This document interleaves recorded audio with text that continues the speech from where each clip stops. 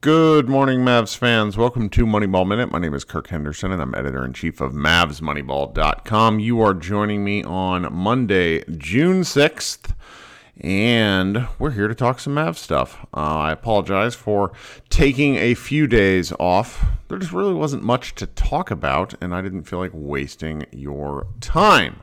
However, when you take a few days off, sometimes things tend to pile up. And let's get to the pieces of news and the pieces of content I found over the last couple of days.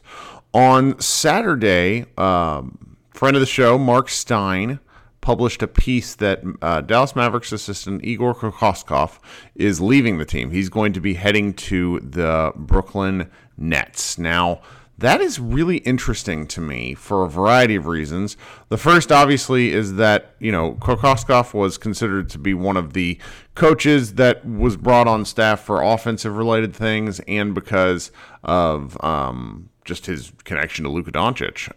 Back when he was the head coach of the Phoenix Suns, it was widely considered that he would, head to the Suns because of the fact that Kokoskov was the coach.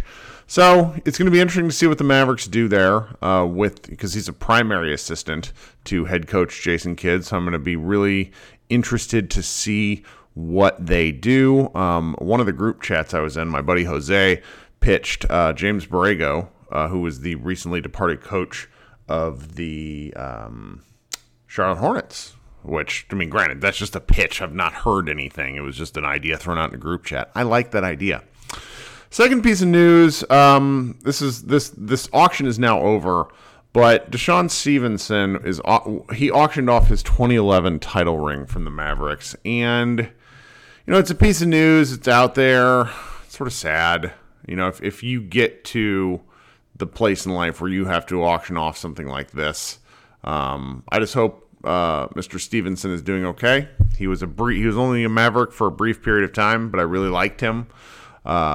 If you get a chance, go check out his 2011 Finals series stats. I think he had an effective field goal percentage of 82% because he just shot like crazy from three.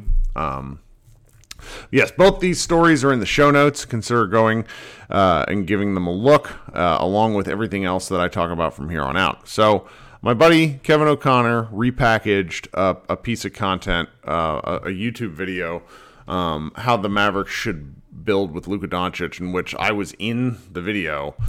He told us he wasn't going to use the video. I had just come in from doing some lawn work, but he goes through kind of some of the bigger options, and a lot of you have messaged me irritated that he would even suggest that the Mavericks would go after Rudy Gobert. So for those of you who had followed along, Quinn Snyder basically tendered his resignation today from the Jazz. So things were about to get funky in Jazz land, but this idea was pitched, I don't know, a week ago, more than that. I don't think the Mavericks have any interest in Rudy Gobert. The price might be too high for what the Jazz want. And plus, Mark Stein said they're really not that interested. Still, he goes through some different people who the Mavericks could want to, attempt to build with, the kind of players, like things like that. It's I don't know. The Mavericks are in a tough spot. With what they do moving forward, just because they don't have a ton of options, but they're also a really, really good team. The next thing was sent to me by a friend through Twitter, and as always, if you are finding Mavericks-related things, just send them to me. If you think I might have gotten them before, fine, don't care. Send it to me anyways. I'll respond. Don't worry. I really like getting comments and feedback from you guys. But one of my friends here sent me something from Nick Wright's YouTube page. What's Right is the name of the show, and it's Luka Doncic. He ranks him number 20 as the top 50 NBA players of the last 50 years. Number 20. So Wright has been a big Luka guy for a long time. So it's not entirely surprising that he has him this high. But I still like the video. It's worth watching. It's fun.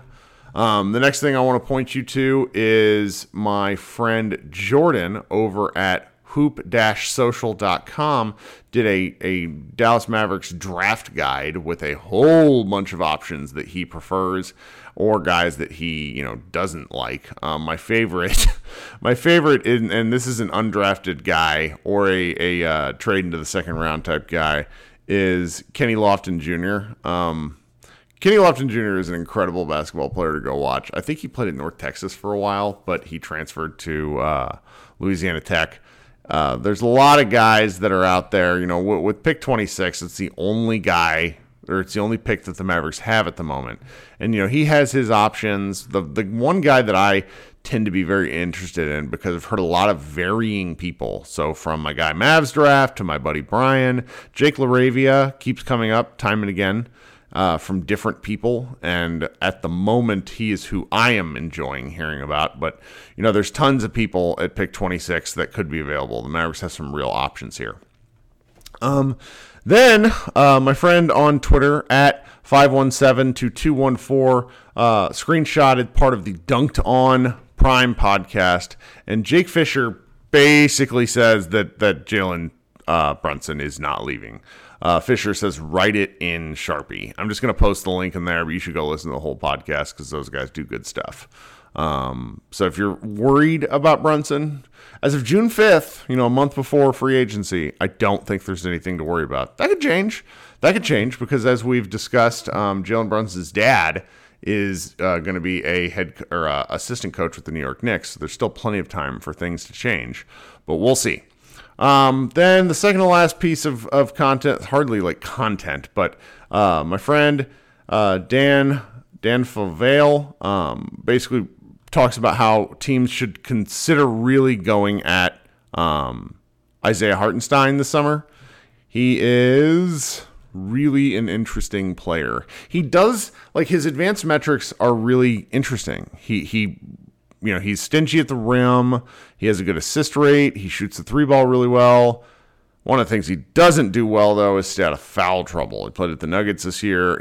Every team that has him seems to like him, but he doesn't seem to stick for one reason or another. He strikes me as a big that could get a contract that is more than people would expect. I'm going to be curious to see where he ends up this summer. Then finally, the last piece of content is it's the JJ Redick podcast, and Mikal Bridges talks about the Game 7 loss to the Mavericks, and he doesn't seem to know what happened. It's been weeks, and he still doesn't entirely understand what happens, and he's not making excuses. It's a really fantastic, about 10 or 12 minutes of your time. Bridges is a guy that I've been a big fan of since before that draft where he ended up going to the Sixers and getting traded to the Suns on draft day. He just doesn't make any excuses for what happened, and it's the kind of thing that would really, if you're into players who take responsibility for things, which I am, he's a guy he comes off as saying, just very baffled to this day on how the Suns lost that game, which, I mean, fair. I was delighted to be on the opposite end of it, but it's one of those games that the further we get away from it as fans, the less sense it might make. Okay, guys, so there's some player reviews up at at MavsMoneyball.com. We have been a little light on content outside of news lately. We're going to, probably ramp up a little more the closer we get to the draft. I think our staff is still pretty tired. I'm going to attempt to do at least 3 or 4 podcasts this week. I'm going to have Ben Zadell on the show to talk about the various players he's written about for our player reviews. Josh Bowe and I may do kind of a recap of the playoffs since our regular season show, recap. People seem to like that more than I was expecting.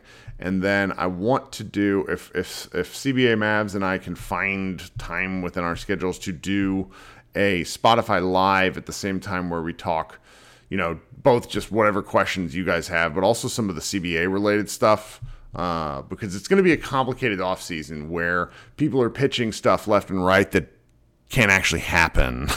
So we're going to do our best to kind of, keep people appraised of situations, and maybe he and I will do one of those live shows.